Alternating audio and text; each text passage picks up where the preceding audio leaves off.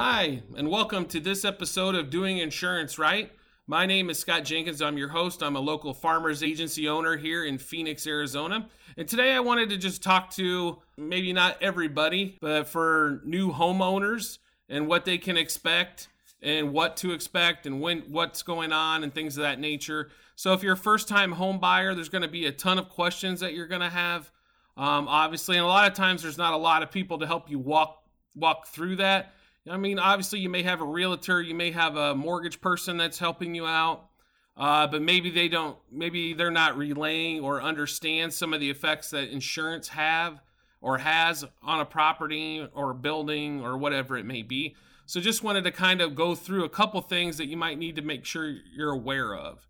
So the first thing is just a kind of difference between a home warranty and a homeowner's insurance policy. Okay, so your home warranty is going to be covers things like appliances breaking.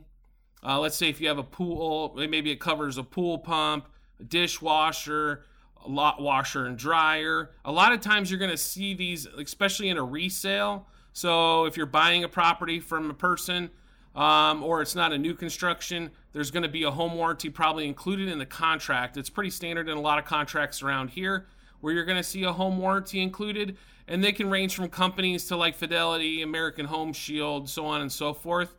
Here at Farmers, we are partnered with American Home Shield for those type of things.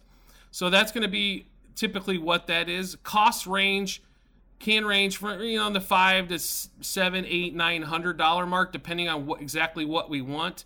There are some optional coverages, especially if we have a pool or some additional things. The other big thing is going to be what the trip charge is. So remember, typically, like especially with American Home Shield, your trip charge is going to be anywhere $75, $100, or $125 per. So a lot of people might pick the 75 because they think it's the cheapest. Typically, a good benchmark's probably the $100 per visit. Hopefully, they're not coming out all the time, right? So we're not paying $100 like a week or something for something breaking down. But that's typically good for 1 year as well.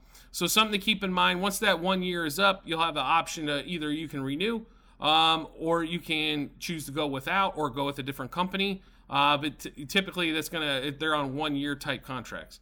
The same type of thing is true for a homeowner's policy. It's also going to be on a yearly basis. Here is the difference. A homeowner's policy covers the dwelling, your building, your house, your belongings. It does not cover if a dishwasher breaks. It does not cover if the refrigerator doesn't put out ice, things of that nature. So it's more for damage by storm, or explosion, fire, things of that nature. So like hail, in some area, wind, especially down in our area, you're going to see there can be quite a few wind storms. So that's what's going to be covered under that. So also just to kind of explain, it's for the structure only. It does not include the land, okay? So even if the house burns down, the land is still going to be there. We're hoping, right? So on that particular case, it does not cover land. No homeowner's policy covers the actual land. It covers the structure or structures, depending on what you have. So some people have maybe detached garages or a shed or a workable space.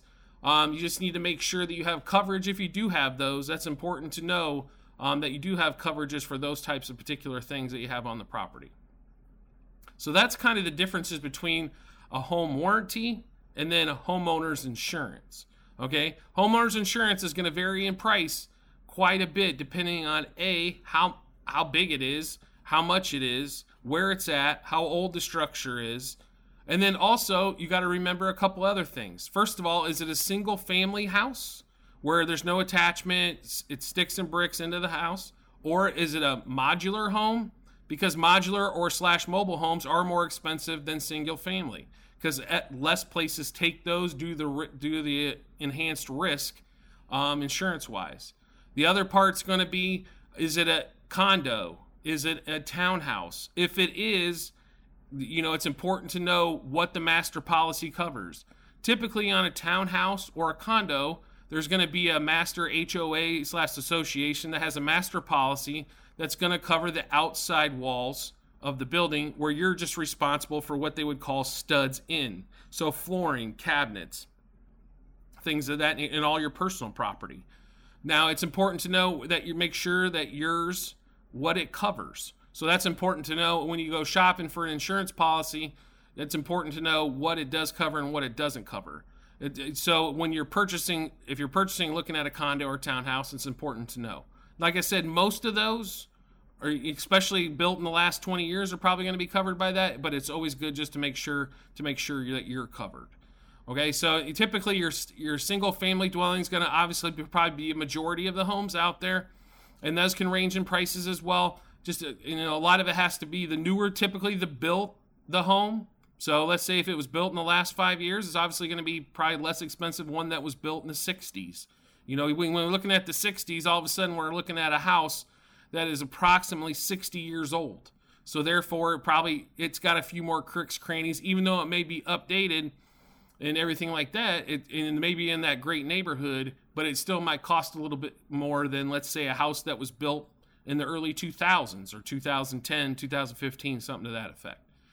So just something to take a look at there when you're looking at that house as well. So obviously the new build houses probably are going to have the least amount of problems when it comes to the insurance side. So therefore, it's probably going to be your least cost comparatively so. If you look at a similar square footage, similar area, and a 2020 brand new house versus a 2000 house is going to be probably a pretty big price difference between the 2000 and the 2020, just because a lot less problems typically on the insurance side when it comes to that. Therefore, less risk means less price. That's typically what that is directed towards. So those are just some things to keep in mind when you're taking a look at that. If you're not sure, there's a great resource. By calling our office, you're more than welcome to just ask questions. You can also text us and email us. We'll be more than happy to kind of just walk through on your home purchase. If you're not getting the answers that you want or you feel comfortable with from your real estate agent or your mortgage broker or lender, feel free to reach out. I've got plenty of connections in that area too. If you have questions that delve on the other side that are not necessarily with insurance. So I want to thank you for joining me on this episode of Doing Insurance Right. As always, if you could rate, review, or subscribe to whatever channel or platform you're listening to, whether it be Spotify, Apple, Google, and all the other fantastic platforms out there, greatly appreciate it. And I look forward to seeing you on the next episode.